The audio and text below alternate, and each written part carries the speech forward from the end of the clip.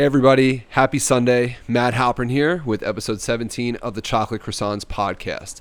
On behalf of myself, Jordan Goodman, and Justin Goodman, we just want to say thanks so much for checking us out and giving this podcast a listen. If you've been with us for the past 17 weeks, you fucking rule. We truly appreciate the continued support and feedback, and we look forward to releasing more episodes for you. As always, I'd also love to give a shout out right here at the beginning to all the members in our Facebook group. The interaction that we see there is truly inspiring, and every week there's more and more great conversation. I've seen some of you really open up. I know some of you personally, and seeing you open up and share your vulnerabilities has been really, really rewarding. And for that, I give all of you a lot of credit. Keep it up and keep helping each other. If you're listening to this and you haven't checked out our Facebook group yet, we'd love for you to do so. You can join us over there on Facebook at www.facebook.com/groups/chocolate croissants, and feel free to jump right into the conversation, say hello, ask a question, or just chime in and check out what's happening there. I'd also like to take a second to thank Rode Microphones.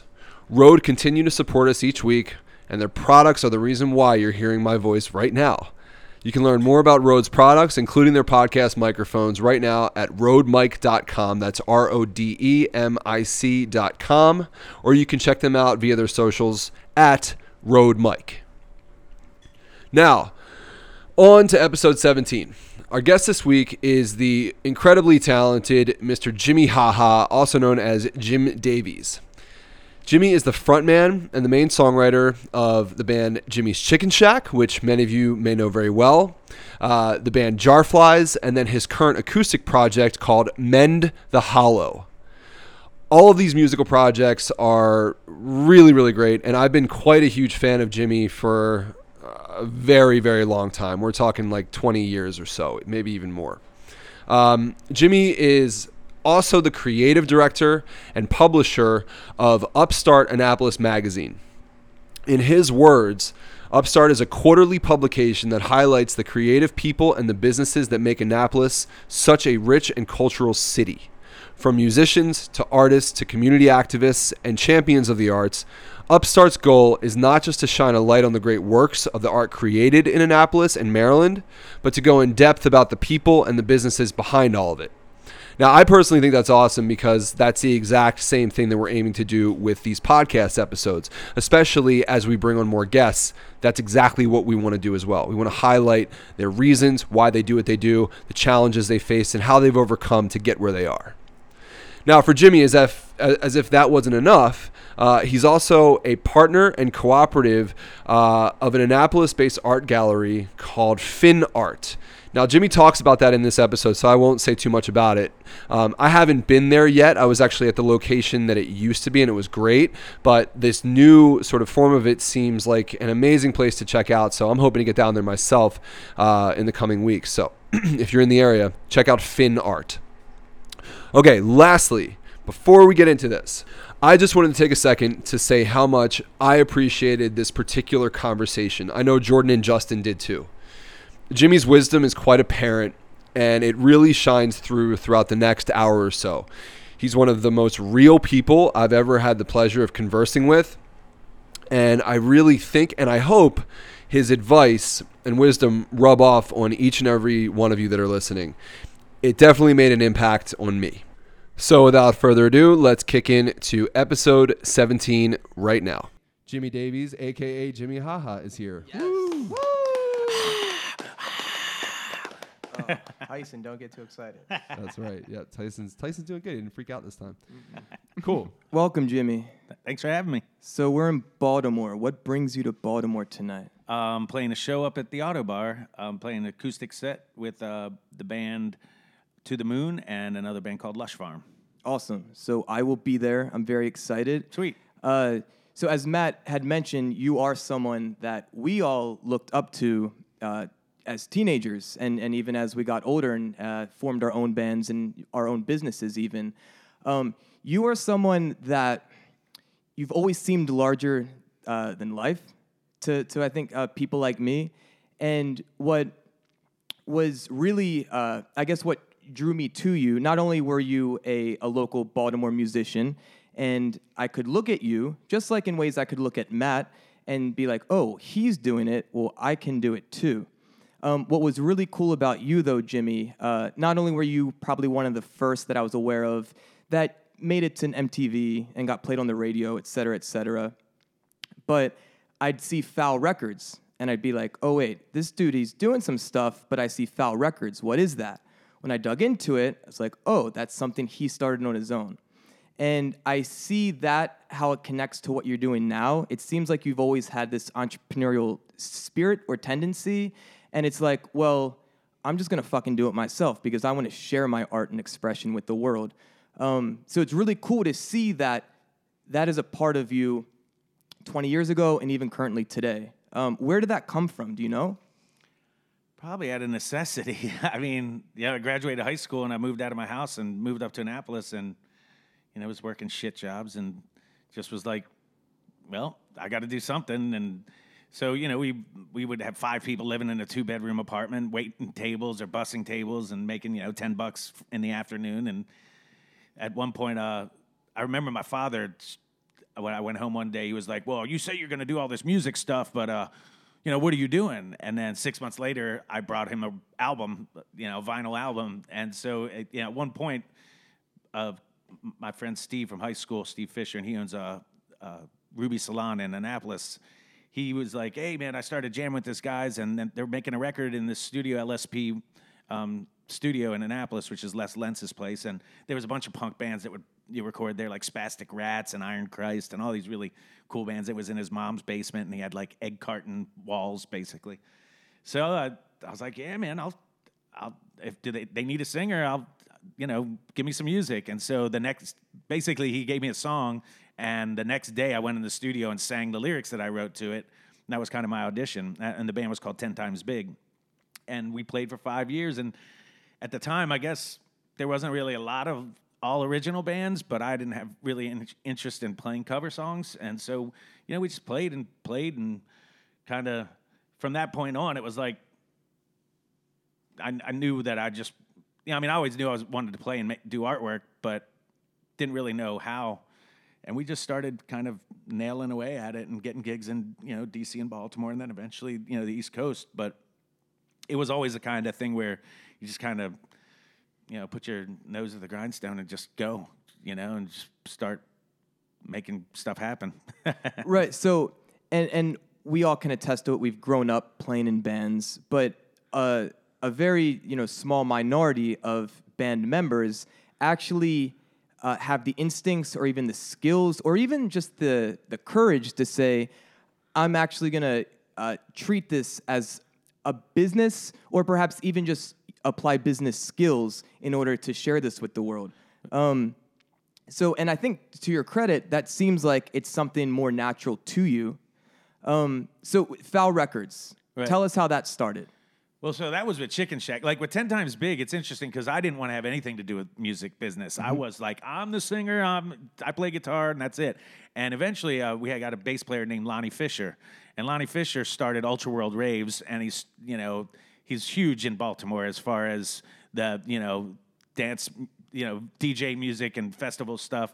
So, Lonnie was a great bass player and kind of worked his way into our band. And he was the guy who was actually started to manage 10 Times Big. So I watched him, he was booking our shows and stuff like that. And so when we broke up, Jimmy's Chicken Shack, it was me and Jim McDonough, we were playing acoustic guitar. And then Jim Chaney, our drummer, who was our last drummer for 10 Times Big, ended up playing congas with us. And he was like, hey, man, I know, we played a few gigs here and there opening for people. And then he said, I know a bass player, and he mentioned Che, and we went to Jim Chaney's mom's house and had our first practice. And during the practice, I was like, we're going to get signed. And I'd had 5 years in the early 80s, and then like I think we broke up in 91 maybe. I knew what was kind of how things rolled with, playing. I knew we could get gigs and stuff, but I knew right when we started playing, I was like, this is going to work, and they all thought I was nuts. And so, right away, we were Mark Straza, or Straz. He was the sound man for Almighty Senators for years. God rest his soul. He was amazing. And he did a recording for us at Hound Sound in Baltimore. And it was the first 6 months that we had started playing together. And I was like, man, we got to get this stuff to like Ian MacKaye or something and get on Discord. And our music wasn't really Discord kind of music. I mean, some of it could have been, but I was reading this article, and Ian said, if you're not from DC and you're not my friend, don't send me your record because I'm not going to fucking put it out. He's like, start your own label. And I was like, fuck it, all right, fine. So I just drew up a little logo with a chicken head and, because of the name of the band. And Lonnie Fisher actually came up with the name of the band. He was reading Malcolm X's biography, and he's like, oh, you guys have 3 guys named Jimmy. You always call weed chicken, so you should be called Jimmy's Chicken Shack. And we were like, well, you can't forget that name. And it's completely ridiculous, so yeah. So that was how Foul Records started. It was purely to kind of make it appear like we were something that we weren't, or we were more successful than we weren't. And it kind of snowballed because once we started doing well, people wanted to put their record out with the logo on it. You know what I mean? And then it was like, okay, sure. And my first contract was with Julius Bloom, and it was made in crayon on construction paper, and it said that we were under contract until one party said, I divorce thee, I divorce thee, I divorce thee. And then that was the end of the contract, if anybody ever did that. So, I mean, it was kind of corny, but... So I have a question for you. When you did start Foul, did you know that you would have to think about things like the label services, about distribution, about marketing, about all of the things that now go into it? None of it. It was purely just to put something on our record. So when we sent it out, it had this appearance like... oh, these guys are already doing something. So it was like essentially like an emblem, like It was a logo. Totally. I mean, it was a logo that eventually grew into other bands wanting to have that logo on their record just to be involved, because we had a really cool scene at the time. Baltimore and Annapolis we had this very kind of cooperative scene. And, we would play with Kelly Bell Band or Almighty Senators and all these bands. And we started this thing called the Maryland Music Association, MMA, and it was me and Chris Keith, who had E-Flat Productions and was managing like Laughing Colors and a couple other bands. And we met while, honestly, I was making album covers or flyers at Office Depot, because the only way you could really make cool things, there was no Photoshop or any of that shit. So I would go with scissors and a bunch of paper and shit and go in and cut things up and just camp out at Office Depot making flyers. And so we met there, and we started this Maryland Music Association, and we got a bunch of bands interested, and John Allen was part of it, and we basically all these guys that were like, let's pull our resources, and we don't need to compete against each other. Let's join together. And because we all had different music, it was cool. We got to every show that we did together was a different sounding show. There was never a punk rock show. There was never a jam show. It was like a show of every kind of music you could hear. So anybody who went to the show really had an interest in the whole night, and we all borrowed from each other's crowds that way. So, it really ended up being a cool kind of climate for that, and that's what Foul Records grew out of, in a sense, is that. And then, once my manager got into the picture, and that's a whole nother story. But Richard Burgess, he's now the CEO for AIM, which is the American Association for Independent Music up in New York, and it's a pretty big deal thing. But once he got involved, he was like, we can make this record label go, and then we partnered. It was me, Chris Keith, and Richard, and we really kind of then started taking it seriously, and we got distribution deal through Red Eye, and at first we were just making cassette tapes, or at least I was. I mean, we made 2 cassette tapes, and I convinced Lion Recording out in Virginia that they'd printed probably a couple thousand cassette tapes for us, and I was like, hey man, what if I know you can make CDs now, and what if we took our 2 CDs and put them on one, 2 cassettes and put them on one CD?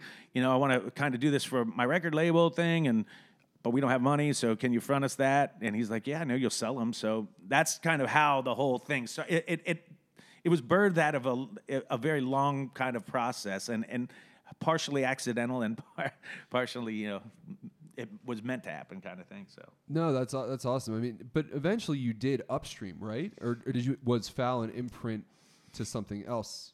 No, we mostly just did our own bands, and then we would do distribution deals. We were never like an imprint label on another label. Got it. Okay. Yeah. Okay. Was Jimmy's Chicken Shack though signed to a separate label at some point, or was it always strictly Foul? So no, we put out our two albums or 2 CDs on Foul. The first 2 cassettes turned into 2 for 1 special, and then we did a live CD called Giving Something Back. And so those were our 2 records, and we pretty much funded the whole label most of the time. The idea was it was a 50-50 split deal. So if a band sells 10 records, typically on any record deal, especially an indie label, if you sell 10 records, you're not getting a penny. But we were adamant at the fact that if you sold 5 records, you're going to get your money for your 5 records. So not necessarily a great business plan as far as making money.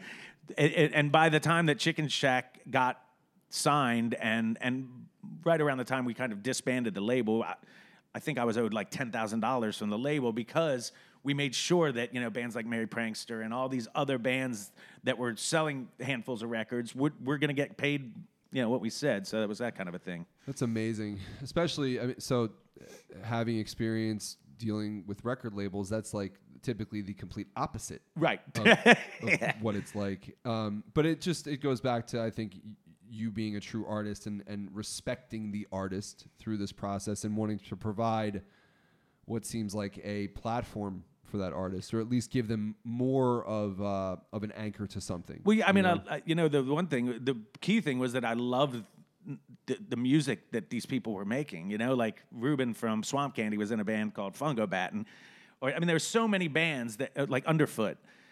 And they're just bands that I loved and I'd go out and listen to. And then I loved them as friends. And, the whole idea was we can elevate this whole area together because typically national tours would skip over Baltimore. They might go to D.C., but our area was skipped over. And I think as far as national acclaim, you would always hear about Seattle and stuff like that, but you never would hear about this area. And I'm like, this is some of the best music in the world that comes out of this area. I mean, Go-Go was originated in D.C., Bad Brains, Fugazi, all that stuff, Minor Threat. So though they had their scene, we just were part of a scene that I felt like kind of got ignored, especially like Almighty Senators was one of my favorite bands ever in my life, and they were phenomenal. And so I felt like all this stuff, if we pulled all our resources together, we could kind of bust through and make somewhat of a, make some waves, and that was the idea with the label and the, the Maryland Music Association was like power through, Was there anything cohesive about the group of bands that you brought together? And was there any rhyme or reason when it came to signing bands or being able to put them out on file? Was it just something that you're my friends, I want to support you? I think it was a little of both. I mean, I was friends with everybody who we ever did records for. And then as it grew, Chris Smoker came in and started working and actually was working out of my basement. He worked first. We had a little office, but then eventually it was in my basement. And so we had a few people. We had a couple of interns and someone working full time. And then we started, there was a new record out, the first record out by this band called OAR.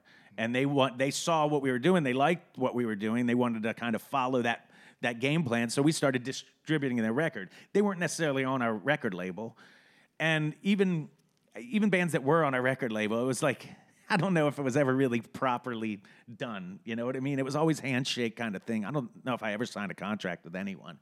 It was just like, we're going to do this, and part of that became the downfall of it in a sense too. So I think it's cool that you've already touched on a bunch of points that we've explored and even encouraged over the past 4 months of doing this podcast. Even last week's episode, we came upon the agreement of friends help friends, right? So it's about, can you add value to a community in some way, and then kind of like all boats lift. Yeah. For you, I think you put yourself in a very nice position in that it seemed like you were just selflessly providing value to all these people, whether you realized it or not. I know you had your own intentions of furthering your career. Sure. But it seems like you just have this natural desire to help other people, put a spotlight on other people. You do this currently with your magazine even, and spotlighting other artists. Yeah, well, I mean, I think it's just purely, it's all based out of love, or admiration. Like, people do good stuff, and if I dig it, I'm like, I want to turn people onto it, and I don't care if it takes, I don't see how it would ever take away from my stuff. You know what I mean? I'm sure I have my own agenda, and I was like, I want to get my band signed, and I want to do well and do all this stuff, but more than anything, it was like, I want people to know why this place is so badass, like why I fucking love Baltimore, why I love Annapolis, and why I love this band or this artist, or, so it just seemed like a natural thing to do, is to be, you get on the rooftops and start shouting out like, check this shit out, kind of thing. What I also found interesting, you said at the very start you knew Jimmy's Chicken Shack would succeed. Yeah. How? I don't know. We just started playing, and it was a certain sound and an energy that was different. I knew it was different, and I knew that because it always went a little all over the place, but it was just good. And I'd been in a band for a while. We 10 Times Big almost got signed to the label that the Orb was on. I forget the name of the label, but they were a really cool band from the UK. But I don't know. We started playing, and I was like, man, this is good music, and if we do this right, it's going to go somewhere. So I think that's cool. In some sense, you had this intuition that it felt good or it felt right to you. Yeah. You mentioned that maybe genre-wise, you were all over the place. And one of the reasons I'm so excited to have you on this podcast is that I know it's going to introduce you and your music to all kinds of people who may not have heard of you before. You are someone that I will still see perform live a few times a year. I love that you have all kinds of other projects, but you still are willing to do Jimmy's Chicken Shack and those songs. Oh, yeah. And it still holds up. What was so cool is that, even 20 years later, you guys, I could describe the music as metal. I could describe it as funk. There's reggae influence. There's pop melodies to it. Or I guess at the time, it was easy just to say alternative rock. But I'm wondering... We called it mutt rock. Mutt rock, fair enough. Right. It was a mutt. Did it, once you, I guess, went to a bigger label and started getting more, national distribution and touring, did you ever run into issues about finding your place in the music culture because of that? Because I could see it being a good thing in that you stand out, but at the same time, like, packs of bands run together. Yeah. Well, so, the music industry is not necessarily interested in music. Overall. There's people in the music industry who are interested in music, but inevitably it becomes, bean counters. And so, like our first major label record, our first single was High, and that was a rock song. And some people lumped us in with metal bands because it was distorted, and we had guitar solos, and it was the video itself was pretty, it was a mosh pit and everything. So people thought we were that kind of music. If they heard one song off that record, if they would have heard any other song off that record, they would have been like, what the fuck? That doesn't sound like this band. And so the problem, I think there's two things. I think it gives longevity to something, or because people have such different interests and different tastes that it gave depth to it. But as far as the industry goes, it's much better to have every song sound the same, every album sound the same. And there's a ton of bands I can name that I'm friends with that I won't name. But, their first record went platinum, and every song on the record sounded like that band. And you could tell they were, and then the next record sounded like all those songs could have been on that last record. And that's the way the industry likes it, is that everything's kind of boxed up nicely, and the ribbon and the bow are put on nicely, and it's all presented very consistently. So when High came out, at the time, rock radio, it was too hard for radio in the daytime, which is really comical to think about at this point. But they wouldn't play it during the day, so people were playing it at night, and it started to do really well. And it went to like number 8 in the active rock chart. So there was alternative chart, there was active rock, was a more metal kind of a heavier stuff. So then, our second record comes out, and Do Right is our first single, and we had a couple other singles, but Do Right was our first single off the second record.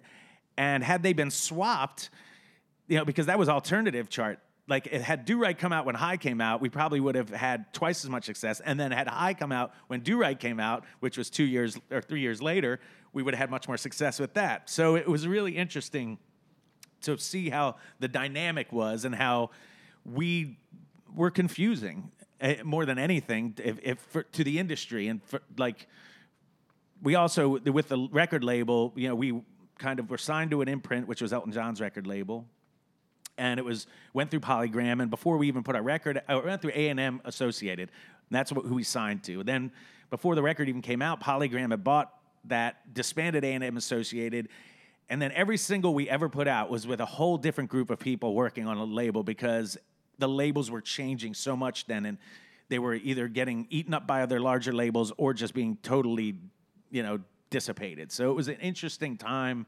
and I watched my friend John Wozniak from RC Playground. We brought him into Annapolis, and he played. He had this song. I found out about them because I heard Almighty Senators on this compilation called Deep South 2, and I heard this song, Sex and Candy, and I was like, man, I'm going to learn this song. I don't learn a lot of songs, but I was like, this is just a cool song. And I played it up in Acme one night, and I called the guy up, and I was like, hey, your song's rad, and got him to come and play in Armadillos in Annapolis. There was 10 people there to watch him. Well, they were signed. They ended up getting signed to EMI, and they put out the record, and they put out Poppies as their first single, and it went nowhere, and he thought shit was over. And then Columbia picked them up. And then a year and a half later, they put out Sex and Candy. It was the biggest single of the 90s. So there's no way to navigate that world or anticipate what that world is going to do. So it was interesting. You guys were progressive. I mean, to me, that's what it reminds me of. It reminds me of actually a lot of the listeners of this podcast come from a musical fan base that listens to progressive music, and I think that they would resonate with what you were doing because the album was kind of like a cool variety show in a way. I mean, both albums. At least the ones that I was like really into. Was it? It was with Jimmy's Chicken Shack. Was it just the two main ones? Two major label records. Right. Yes. Two major label records. Exactly. I mean, I'm excited for people to hear those just because I think it'll be a cool exploration. And as a drummer, I mean, Mike Sipple's an awesome dude and a great drummer. And then Jimmy, Jim Chaney was great. And what is he doing now? He lives out in LA, and he's got a little studio out there, and he rescues cats. And that's amazing. Yeah. So, we all grew up listening to WHFS when it was in Annapolis, and their bumper sticker said progressive music, and it was progressive. That turned into alternative music. And then as HFS grew larger and moved to DC, they became more homogenized. They got bought up by, I don't know, Clear Channel or somebody, CBS but growing up in the pretty much in the 80s. I mean, I was born in late 60s, but growing up and being around Annapolis, that radio station, we'd listen to. I worked at Paul Reed Smith Guitars when it was, a pretty small factory. And there was all kinds of guys in this factory Joe Goldsboro, who started Merkin Records in Baltimore, was working there at the sanding table right next to me, and so they'd play the Cro-Mags, and then they'd play Bad Brains, and then they'd play the Grateful Dead, and then they'd play, it was just all over the place. And so you guys probably felt the same way. You were influenced by that kind of all over the place kind of radio station. Not a lot of places around the country had stuff like that, I don't think. I thought HFS was like at a time one of the best radio stations, period. No question. That I've ever heard traveling anywhere. They were some of the best, and they put on one of the best festivals for years. Oh yeah. That was obviously when they were.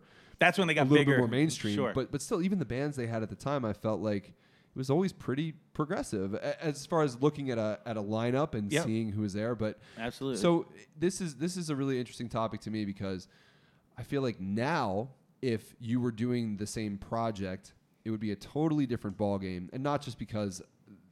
Well, mainly this is why I'm saying it.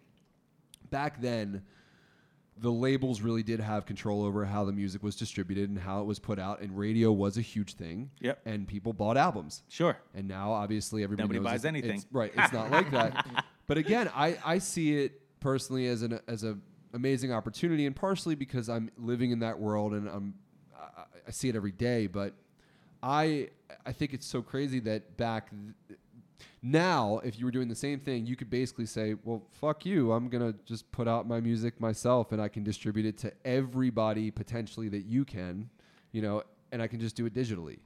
Yeah, that's what's changed about it. Yeah. And how do you feel about that now? Because I guess it's just so intriguing to me because you started a label and you were on labels during this time when you didn't have social media. You didn't have websites. We were talking about this beforehand. It's like, is it weird now for you? And are you almost kind of drawn more to the way it used to be and wish it was that way? Or have you adapted to the landscape? I don't know. It's hard to say. So, you got to picture that, when I started Foul Records, I was doing cassette tapes, and I would go around with a backpack to different music stores when they existed, skate shops and stuff like that, and I'd set up little displays, and I'd ask if I could do it, and they'd sell the tapes there. And then eventually, labels would go around to different markets and go, hey, who's this, who's that? They'd go to record stores and find out who was selling local records, and they go to Tower Records and Oceans 2 in Annapolis and say, who do you sell the most records of locally?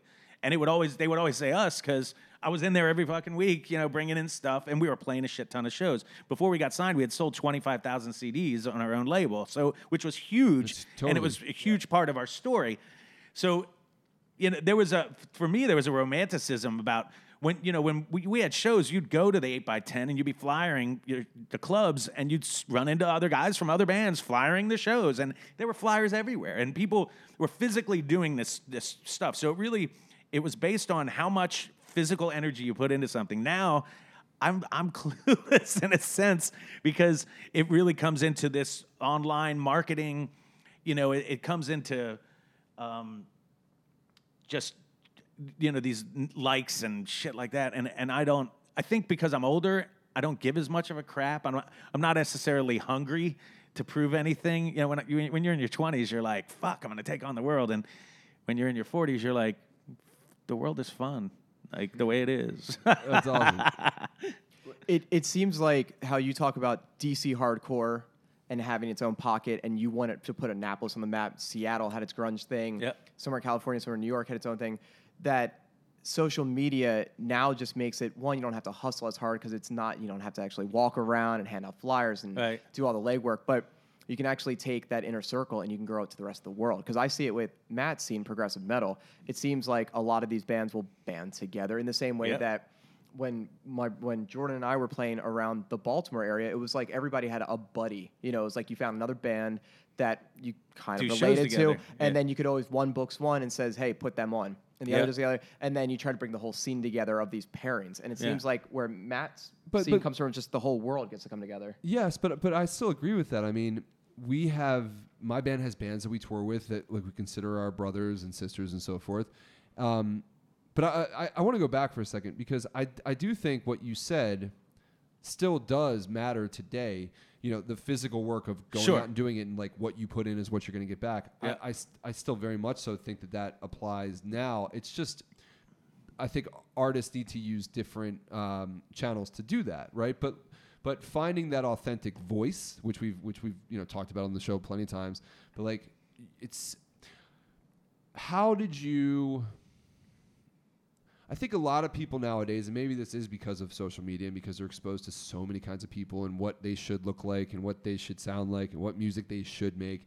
How did you just stay true to what you believed in, to where your sense of authenticity wasn't thrown off by the labels or the business? Well, I mean, does that make sense? Yeah. I mean, we were just, I don't think I ever had an alternative other than to be who I am, and I like so much different kinds. I mean, I grew up listening to James Taylor and Crosby, Stills and Nash and Black Sabbath and the Beatles and the Beach Boys and Jethro Tull. So and then I'd listen to like fusion, like Return to Forever and Mahavishnu Orchestra and all this crazy.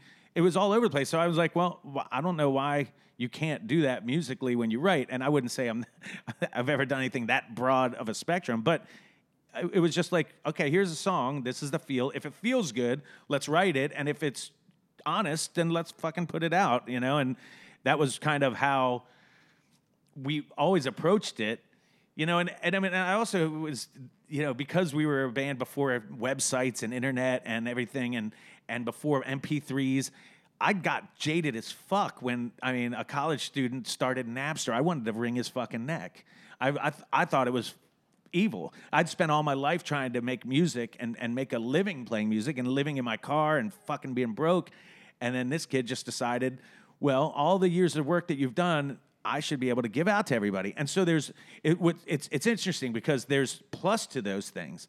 There's that exposure thing. Like the Grateful Dead always let people tape their shows and fucking everybody trade their tape. And I went to a ton of Dead shows and I loved listening to that kind of stuff. So there was that half of my mentality was like, this is a really cool thing. The other half of me was like, you're giving my shit away.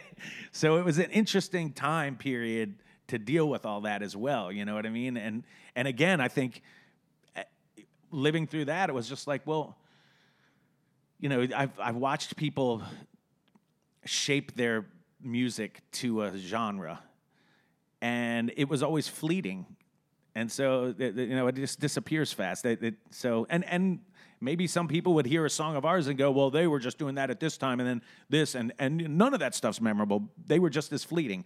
It's all somebody's opinion, It's no different now, though. Yeah. I mean, so many bands, so many artists out there are trying to fit what they do into something instead of just doing what they do and having it develop its own pocket to live in. I like to say it's that hey. It's that every band's got some song that everybody yells "hey" in, and I'm like, shit. That's the thing of today. Is you got to go "hey" or "hey yeah," and that's that group the gang sing. vocal. Yeah, it's totally funny. It's really bad that Jordan and I played in a band. My brother and I, we played in a band for years that didn't have a singer, and we only had one lyric in one song ever, and it went, hey. Well, hey. that's good.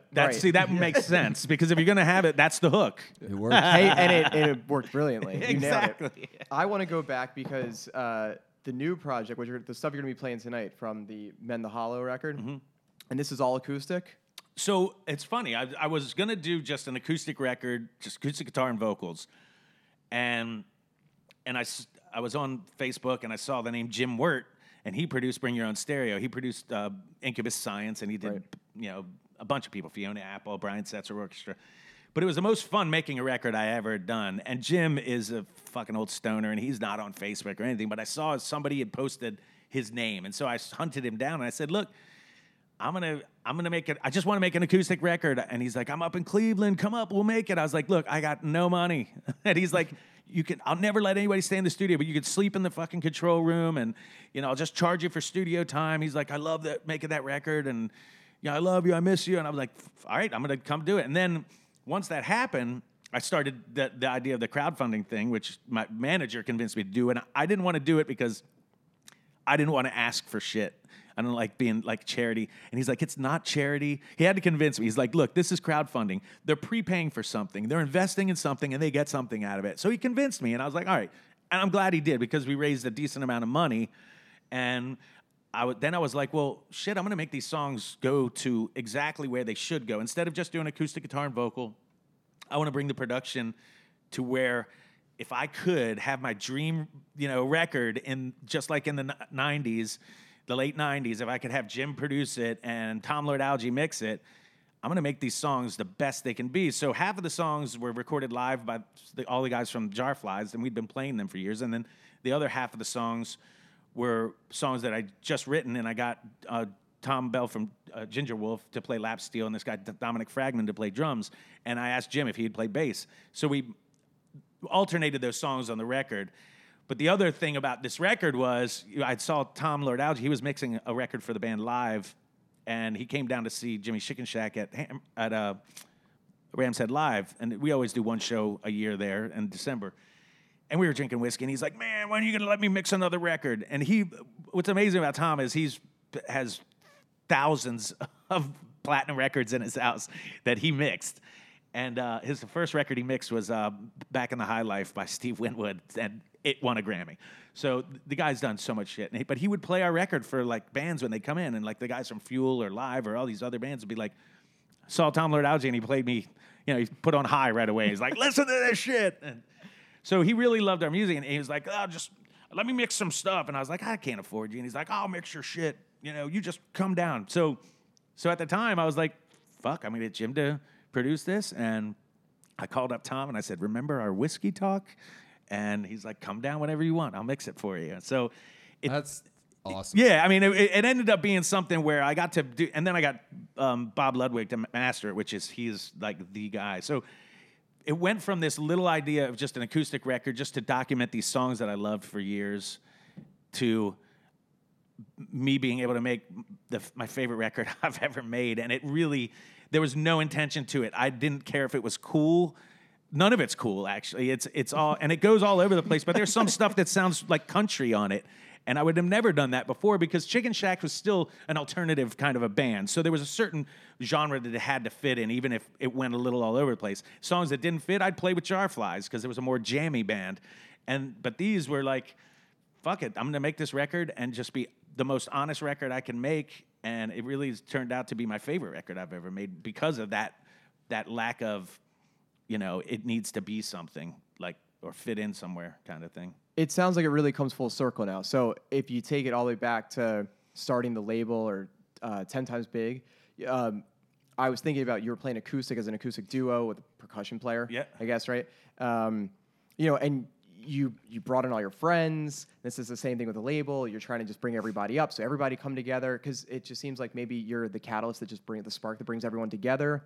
And now you actually got to do it with, and it went from, I remember watching the crowdfunding page and seeing you playing acoustic. Oh, right. And I was thinking and I remember growing up, I watched, or I guess it was probably later than when YouTube came about. I was watching old videos of you guys just like sitting on like blankets playing acoustic.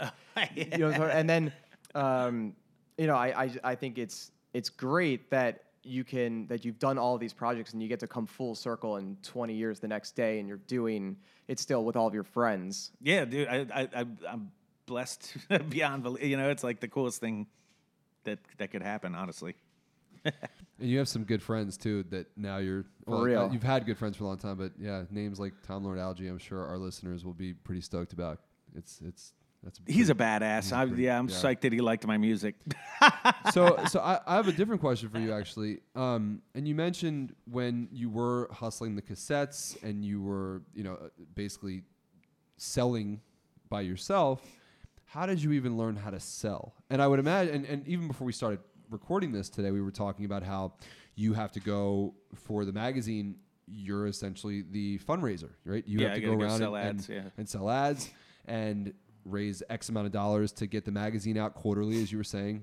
So how did you develop those skills? And do you use typical negotiating skills or things like that? I mean, is there any, or is it just, hey man, this is what I got, it's good art, The label's like the original crowdfunding. Right, exactly. It's 25,000 records. That's crowdfunding. That's at least for your crowd, right, and for your friends and people to put stuff out. You were crowdfunding. Well, and that was over a few years, and we started to sell them for $5 a piece too, and we played everywhere we could. I mean, we'd find somebody who had a flatbed truck, and we'd bring out to RFK while the Grateful Dead or while Pink Floyd was playing, and we'd play in the parking lot until the police came and shut us down, and then they'd walk away, and we'd start playing again. So we always found an interesting way to, in the market, they would always say, oh, you're playing the market too much. I'm like, the fuck we are. It's like, we could play here.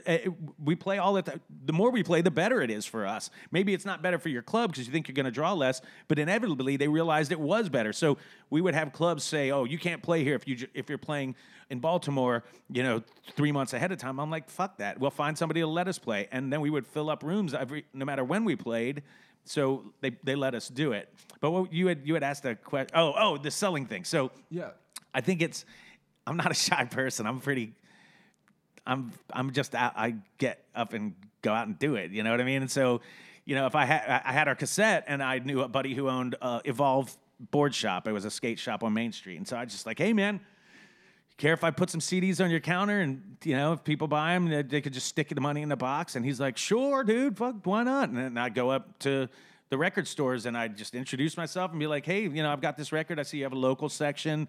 Here's our record. So it was really about just not being shy. You just got to fucking push. You got to be a pusher. And I was, people will say that for 3 years I had a phone attached to my head and a bong in my hand and and a guitar, next to me. And that's pretty much how I lived. I'd wake up and I'd just fucking nonstop just go at it. And I had like little day planners that were filled with fucking numbers and cards. And I had so many business cards. And so I just pushed at it, and same thing with booking shows. I just get on the phone and, can we get a show? Well, send us a demo. All right. And then how am I going to make this stand out to them? So I'd send a demo with a couple chicken feathers in it. So when they open the envelope, a couple feathers would flop out, and they go, "What the fuck is this?" And then it would stick in their head. And then when we just got signed later, that was the name of our album, was Pushing the Salmonella Envelope, and we would send them out to radio stations. The label itself, the major label, was like, "This is fucking brilliant." So I still have people go, "I remember the first time I got your record. I was working at a radio station in San Diego, and feathers came out." And I was like, and I still found a couple feathers a couple years later. It's great though. That's the kind of shit that I think is awesome to hear, because again, it goes back to that, what can we do that's creative and authentic That'll and no one else stick is out. doing that will be memorable, and that's not like, that doesn't really fuck with any boundaries or any. PETA like, might be like, mad it's not now. gonna, yeah, Right? You know, maybe now, but but you're not gonna hurt anybody's feelings with that stuff. It's not like Right. and now we get it. Well, all you- those years of not being able to say salmonella, right, growing up. Yeah. So But then, you know, now. and the it's great. picture, so the picture was of me with a little manila envelope that you would always buy weed out of, like if you went to Chillum in DC or something, and you buy a little nickel bag for $5, and it was a little manila envelope. So that was the idea. I was a pusher, and literally I was pushing our music. I mean, that was the drugs I was dealing was our tunes and our shows. The OG music hustler. so. Okay, but let's talk about some of the other projects, because along with music, as we said, you have the magazine, which is a quarterly magazine, which would be great to hear more about your vision for that. But then tied to that is also the art gallery. So like those things seem to be linked in some way. I mean, you even mentioned that with the cover of your magazine, you wanted to get certain artists on the cover. Sure. You said your wife took photos like in the front. Is it the front part or the back part? Inside cover. Yeah, this one is a flip magazine, so there's two covers. But yeah. Well, so that's a big project. So yeah, I did one magazine with this person I knew years ago, and I just did one issue and found out, this just isn't. We're not going to be able to work together. But I found after doing that, I was like, all right, well, I'd sold most of the ads for that, and I'd come up with most of the concepts for the stories to that because I lived in town and I knew all the people that were doing cool shit. So after doing the one issue, I put a lot of my time and soul into it. I was like, man, it sucks. I'm not going to be doing this. And then somebody's like, well, keep doing it. So I was like, all right, why not? I'll start my own. So Upstart Annapolis it's up.st.art. Upper West Street is the arts district in Annapolis, so that's why I named it that. And the whole idea is just, come up with people that are doing cool stuff. And instead of, like, one thing I always hated about certain paper, like City Paper, they do a review of a CD and they just pan it. They pan a local record. And it's like, well, fuck, if you don't like it, why write anything about it? Why be a dick about it? Why be this hipster asshole and write something rude about somebody when they're trying to do something good? So I'll never review something. The whole thing is exalting our town, not fucking burying it. And so, more than a review of like a restaurant, I'd rather find out what motivates, just kind of like what your podcast is about, is what motivates people to do what they do. And that's what the stories are based on. So, we have an editor. She works with all the writers and say, this is kind of the angle we want you to go at. Here's the story. Send out a couple photographers. And, I got to go hustle ads. And because I know a lot of people in Annapolis and a lot of business owners, it was, easy for me to approach them because I knew them. And they trusted that if I said I was going to do something, I'm going to actually deliver it and, make it happen. So I think that selling mentality or that pushing mentality, it can be a huge mountain for some people and personalities, but it becomes a molehill the minute you, just like anything you conquer in life is like, it all seems like such a big endeavor until you do it. And then you're like, oh shit, I can do this. what I like about what, and this seems to be a common thread for everything you've done, is it's never just kind of the bare minimum. Even the magazine, the texture of it, when you pick it up and feel it, it's heavy. What would you call it? It's like a texturized cover. Is there a name for that? They call it a UV finish, but it's almost like a sandpaper. Yeah, right. And now I can't take credit for it. This is there was a magazine out in California that first magazine I worked on. He had worked with that magazine, so it had that texture, and I was like, "This is fucking cool." It was a different shape, but I wanted to get as close as I could with a square without wasting a lot of money. But the idea of making something of quality, it makes people want to keep it. These stories are worth people keeping. Well, exactly, and that was the thing. Yes, maybe it wasn't your invention per se, right. But you had a vision for it to be more than just a monthly magazine, and you even talked about that before we started recording as well. It's like, it's a quarterly magazine. Yeah. The purpose of it, or at least your vision for it, is to be something that people retain, that they don't throw away, which is an amazing selling point for raising any money or selling ads, because you can tell these businesses, these people aren't throwing away. It's not a throw and go. Yeah, it's a perpetual ad for them. Exactly. So I mean, I think that is kind of brilliant as well, because whether you knew it or not at the time, whether you even considered it that way, that's an amazing selling point. And it's all part of this bigger vision of creating something cool. I think the other element of selling yourself or selling something, so going in and bringing a record into a store, if you believe in it, it's not hard to sell. And so I know I believe in the content of the magazine, so I know I can go in and go, hey, this is what I'm doing. This is going to be worth it. I'm going to make sure it gets out into people's eyes. They're going to see your stuff. But it's believing it. You know, you can't sell shit you don't believe in. And that's why I've only do things that my dad died when I was 24. He was 47. I'm 40. I'll be 49 this year. But I remember when he died, and I thought, man, he worked his ass off for his very short life, and he's just gone. And so I'm not gonna fucking do that. I'm not gonna work a job. I'm gonna do what I do and not care about money, because I could fucking die at 25, at 29. Who knows? It's about the legacy, right? Yeah, it was more about just no. I don't even know if it's. I ever think about legacy more than I think about. I want to have fun. I mean, I just want to have a fucking good time. And that's you know? awesome. But that's what you are leaving behind. You're leaving behind a trail of music with your words and with your passion in it. You're leaving behind these magazines, which are also your creations. So whether you know it or whether it's been, part of your drive or not, it is something. Like if you did die tomorrow, it wouldn't just be like, oh, he's gone, and where is everything? It's like you can find you in all of this. Yeah, stuff, yeah. I guess I definitely am. I'm leaving breadcrumbs.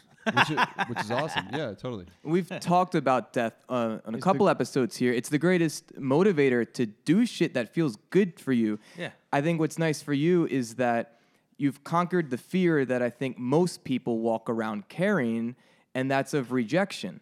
So you believe in your shit. It's easy for you to say, hey, record store, would you consider selling this record? If they say no, it's not going to like crumble your knowing that this is valuable stuff. Yeah, I mean, I can definitely say I've never given a shit about what anybody thinks. So that's a helpful personality trait when trying to push your stuff.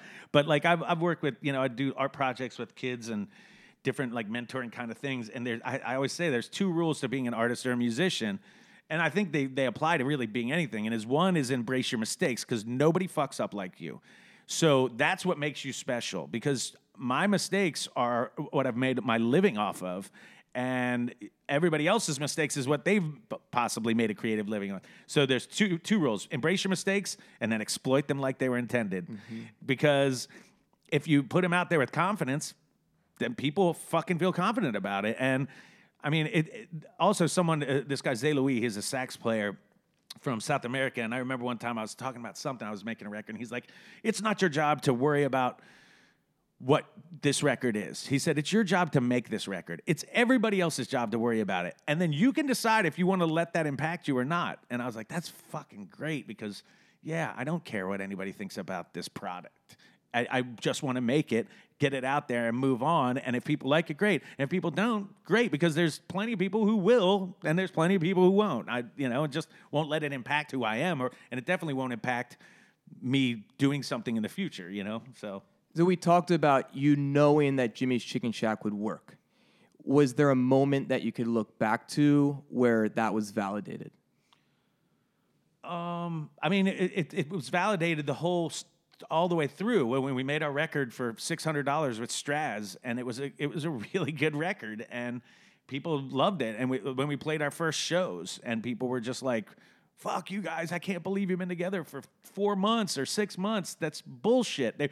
Some of our friends were pissed. They were like, fuck, I've had this band for 3 years, and you have a band that's 6 months, and you have this whole killer album, and you're playing a bunch of shows. So it always got validated at some point. But more than anything, I think it was every single time we played, I just fucking threw my whole being into it, and it was a blast. And the adrenaline that I got from it was phenomenal. And I mean, we had a fucked up band. Like, well, the original band, all of us were totally fucked up 20-year-old dudes. So I mean, I remember times where we play a show and we fucking kill a show at like the 8x10 or down at Fells Point. And then our bass player and our guitar player, Jay and Jim, would get in a fight, and I'd have to pull the car over, and they'd get out in the street in Baltimore in the middle of the night and start punching each other. And then I'd calm them down and be like, we're going to get arrested. The cops are here to get you. Yeah, exactly. We're going to get arrested. Just get in the fucking car. Let's go back to Annapolis. And then we drive 3 more blocks, and they get into it again. And I'd pull over and they'd get out of the car and fight more. And I'm like, how could you fight after us having this amazing show? We just sold a shit ton of things and we sold the club out.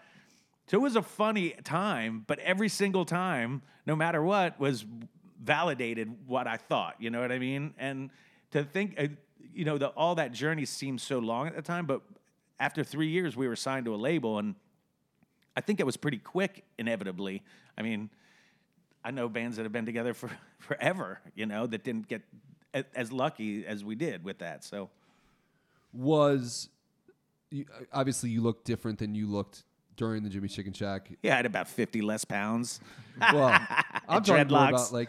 about everybody knew who you were because of your dreadlocks. Yeah, blonde dreads. Yeah. At least locally, but even then, it's like not many people that were on MTV at the time. Not many of the bands that were playing the festivals and stuff. Like, you were very noticeable. Right. Was that who you were, and then it became a thing, or was that also like a very conscious decision to stand out? Well, so I mean, I had long curly hair, and everybody had long hair in the 90s. It was like everybody wore fucking Doc Martens and had long hair, but I had curly hair, and it would knot up fast if I went in the water or something. And at one point, I probably saw a picture of Perry Farrell with blonde dreads, and I was like, he's a fucking maniac. I love it. There's something about him. And I was always into reggae music. And so I was like, I think at one point I might have just thought, you know what? A big problem with 10 Times Big was people would say that I had this androgynous thing. And I'd literally go to a grocery store and people would say, can I get you anything else, ma'am? And I'd be like, fuck. Because, I probably didn't hit puberty until I was 30. So I looked like a fucking woman. Like, I was skinny and had these fucking feminine features in my face. So I'm like, I need to fucking ugly myself up because pretty people make shitty music. And I didn't want, I was like, I want ugly people make really good music. That's kind of true. So I was like, you know what? I'm going to just dread my hair and fuck it. I didn't care. At the point, I was just like, this will be easier. It was partially not caring and partially an idea that, you won't miss this. Well, and I'm sure the labels or management were aware of that. They took that. They were probably like, yeah, the look's great. Yeah, the dreads are awesome. He looks like a rock star. All that shit. Yeah. It's kind of funny. There's a lot of artists that are doing that now in their own ways. Whether it, obviously Slipknot has their thing. Right. Bands like that, and the bands that paint their faces and wear the masks. But there's also these other personas. I was just curious if that was like a persona for you, where like you knew what it was and you were putting it on and you were this character, and then when you go home at night, you're still you, but you're a different version of you. Yeah, I mean, I think it's partial. Like Kurt Cobain, he had a fucking green cardigan, and his hair looked like he had fucking perpetual bedhead. Part of that was him being a heroin addict, but that was his persona, and that was something that was memorable about who he was. Anybody that like Henry Rollins had, everybody's got their thing. And I grew up and playing and loving Landis from Almighty Senators. And I mean, he's a drummer who stood up and played a pink drum set that looked like it had a pussy for a drum head.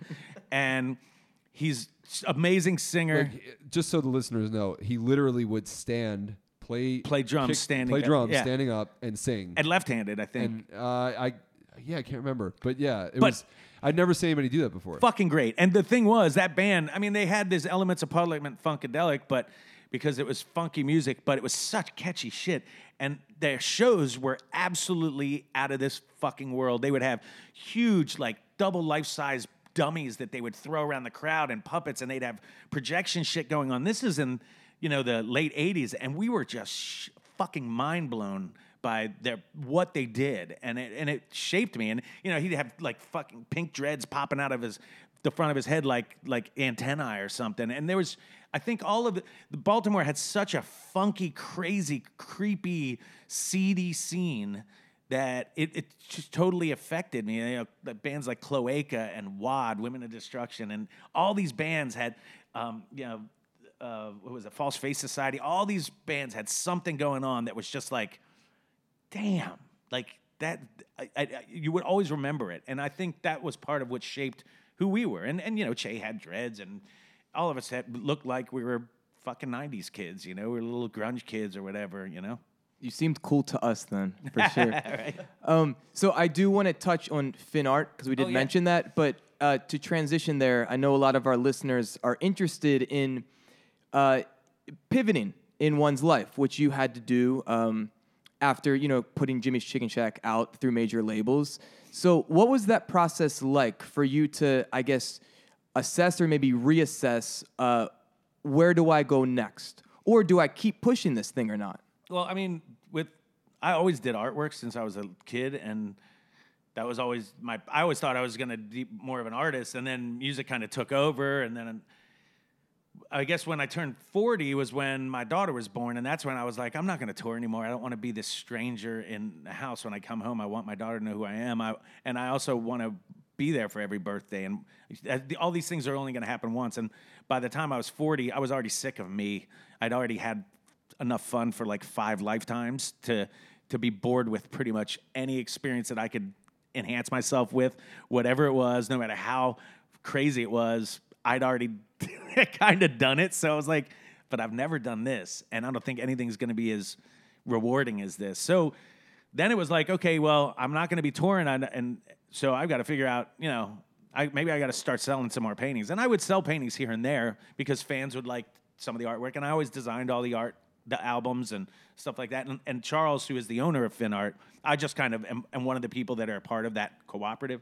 But I got him to paint a couple album covers that I designed with him, and so it was just a natural thing. It was like, okay, I'm not going to get a job. I haven't had a job in 20 some years. I'm like, it's time to figure out how to fucking hustle. So I just started making paintings, and this is where social media comes in and really helps, because I had fans that were on Facebook. I could post up a painting and be like, I'm selling this, and somebody would be like, hey, I want to buy it, and then somebody else would be like, I want to buy it too, and all right, well, bid on that shit.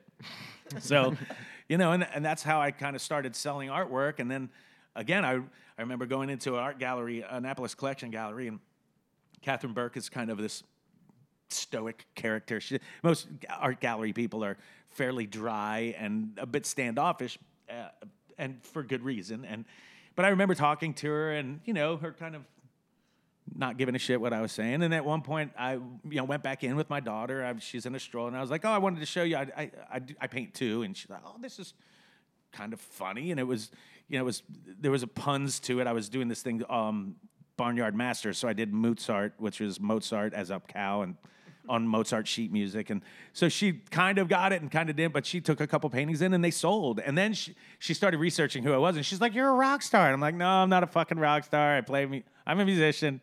I have done that thing, but I'm not a rock star." So, but it was just kind of natural progression. I've got to figure out something to do. And that was just one of the things. It was art. When you wake up every day now, I would imagine, aside from being a dad and a husband, what is the main project? What's the thing that you're stoked about working on every day?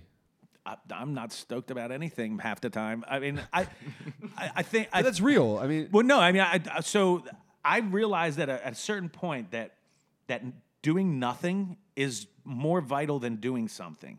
So it's like they say, the silence between the notes. The music is really the silence between the notes. And it is. It's that space between those notes that give people that room in a song to actually physically and mentally get into music. When you hear somebody say, I can get into this song, it's because the musicians have left enough space to get into that music. And you can hear really mature music has space to it, and really immature local music is all filled up, and everybody wants to play as much fills and fill it up with all guitars. And, so same thing with just, for me, living is that there's times where I won't play guitar for fucking weeks. If I don't have a gig, I don't pick up my guitar and just strum because I'm fucking romantically involved with music. I don't give a fuck.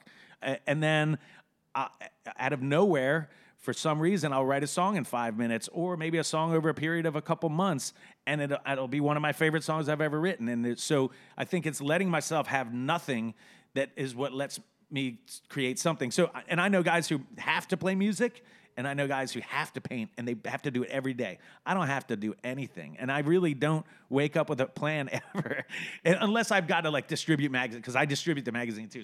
So, you know, in the beginning of the week, I'm like, all right, I got to do some social media posts for my advertisers.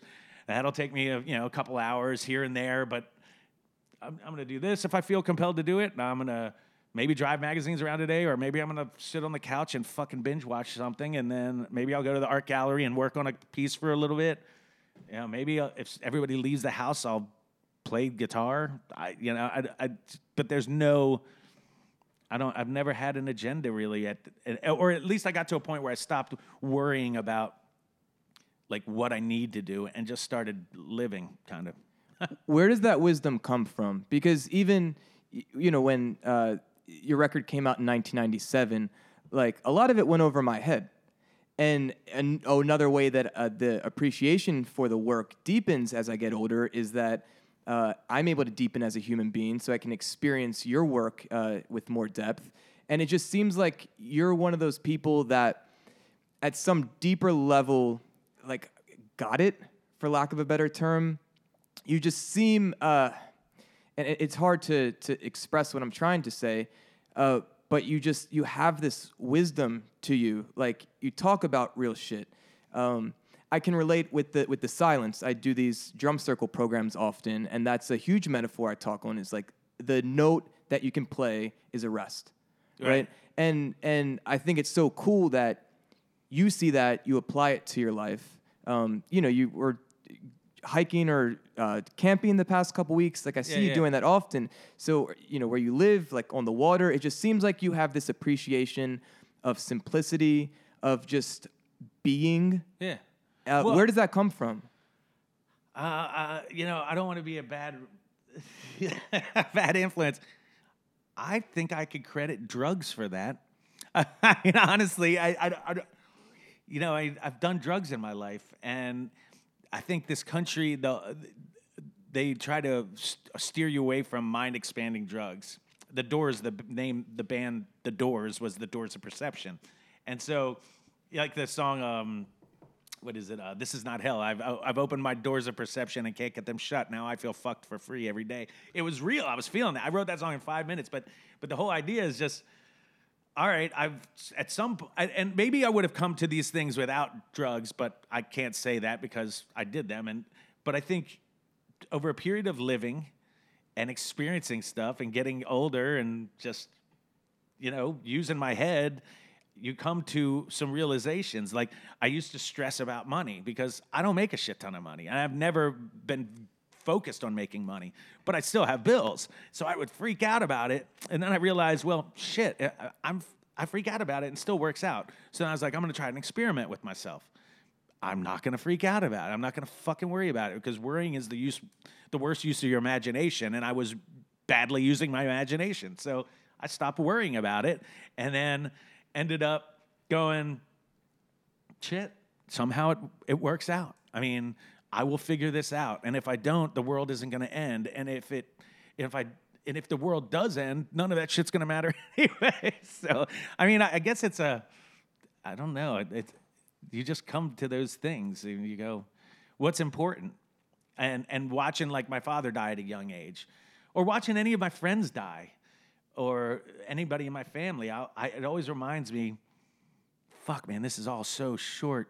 Just do what you fucking want to do, because what's that Blues Traveler song? It won't mean a thing in 100 years. It's like, if nobody's gonna know or give a shit, and if we were alive, I went to 12 years of Catholic school, and there was always this whole idea of this, and I love the name of Depeche Mode's record, Some Great Reward, and I always thought, what a brilliant name for a record, because we're this carrot is dangled in front of us that there's some great reward after all this. And fuck that. Like, why does it have to be you live for heaven and to avoid hell? What if heaven is now and it's your one physical experience, and hell is when you die and you are in a perpetual state of regret that you didn't fucking live your life and know that it was heaven at the time.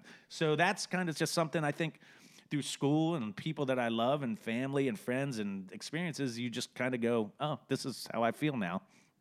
That's incredible, man. And like, it clearly resonated. When I think back of like, what's the one Jimmy Ha Ha moment that sticks out for me. And you mentioned the song "This Is Not Hell," which was. I don't think it was a single on the record necessarily. No. It is full of lyrics, so it's wordy for a song.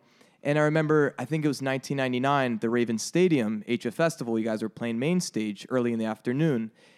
There were tens of thousands of people singing every lyric to that song. Yeah, it's cool, right? Yeah, it's badass. To like a very wordy song that wasn't a single. And you know what's awesome is the Washington Post did a review of the record, and the reviewer said, called it bad poetry. I was like, fuck yeah, you know? I was like, awesome, it is bad poetry. But it was funny because I wrote that in my kitchen in 5 minutes. I don't know why. I don't know how it happened.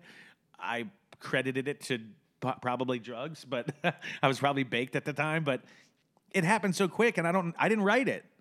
I mean, it wrote itself, you know what I mean? You channel, and that's, I think, what artists and musicians do. You open up a channel in yourself, and you because the music's all out there. It's all, like right now, there's a song floating around our heads, and it's you choose to paint it. You choose to pick the color and which parts where to put the paint. And so that's all music is, and that's all art is. And I just was able to capture it and mark those moments in time, and then all of a sudden I'm looking back at it and going, how the fuck did I write that? You know what I mean? I don't know where that came from, but I like it, kind of thing. Well, So. it seems like you're not the type of person who walks around with a lot of self-judgment. So you allow yourself to naturally express in that way. It's pretty amazing. So we need to wrap up. I know you have a show tonight. Sure. What are you looking forward to, like, tonight? When you're on stage and you have your guitar and you got the people in front of you, like, what is it about that's going to light you up? What do you want out of it? I don't know. It's funny because every time now, before any gig I have, I don't know if it's an anxiety or if it's just lethargy. Excitement. Oh no, I don't think it's definitely the opposite of excitement. Really? It's almost lethargy. It's like, fuck, do I really got to drive to Baltimore and play a show? I mean, I seriously feel this way when I play Chicken Shack shows, all of them. And I tell my wife, oh, fuck, I don't want to go anywhere. I just want to hang out here. And I literally feel that way all the way up until I get on stage. Yeah. And so, you know, the worst thing now is, you know, back when I was younger, I was like, I had this energy and I was like psyched, and I'd get to the gig and I'd set up the merch booth and I'd hang out there and I'd peddle shit and I'd talk to everybody and smoke some weed and I'd be out there. And now I'm like, fuck, can't I just like transport myself right to playing? So yeah, I'm just gonna try to kill time until I start to play, and then I'm perfect and it's fun. And after I play, that adrenaline helps. And more than anything, I hope somebody listens to it, and because I'm playing acoustic guitar and I'm being kind of sandwiched by two full bands, I just hope somebody listens and maybe goes, oh wow, I hear a lyric. Something resonated with me. Something translated to me that worked. You're going to be the space between the noise tonight. Exactly, I am. I'm the silence between the notes. Well done, man. If like you were playing at 2:00, does that make a difference? No, it's not how late it is. No. Like, I'm excited in the morning because I remember I was probably 23 when I started to, like, I was taking a shit at 3:00 and I'd be like, oh, we're playing at 10. That's too late. Like, I'm ready for bed now. Yeah. Like, can't we just play at 5? No, it doesn't matter what time I play. It's just interesting. And this is something that's probably been over the past maybe 6-7 years where I'm just like, fuck, I don't even care. Like, I just don't. I got to be honest. I just don't care. I guess I'm at a place where I don't really have anything to prove, and I don't feel like I'm on some upward mobility movement with my music. It's not about it anymore. It's purely about just doing it, and so it's an interesting. I don't know. It's an interesting feeling now to be like, I don't give a fuck, but I totally love it. So it's kind of a weird. I don't know. It's weird. It's cool, and I love that you're totally yourself in the response. I know. Your music is something that has never left me, and it's something that I'll continuously come back to. But it wasn't until I started following you on social media a couple years ago that, like, you as a person, like, re-entered, you know, my awareness. And like I said, as a child or as a teenager and a young adult, I always looked up to you as an entrepreneur, as a musician, et cetera, et cetera.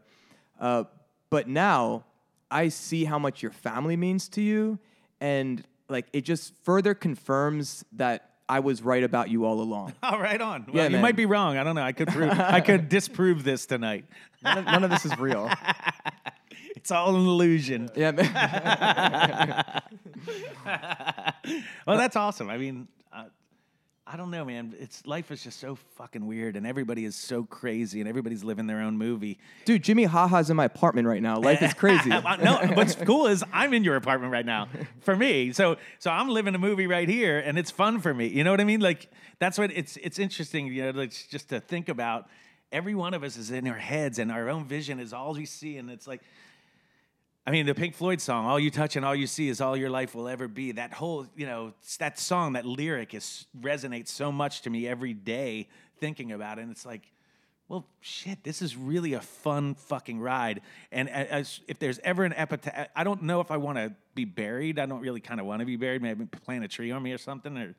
But if there ever was a stone with an epitaph, I just wanted to say, I had fun. I think that's a good epitaph. Absolutely, man. Cool. I think that's a great place to close here. Awesome.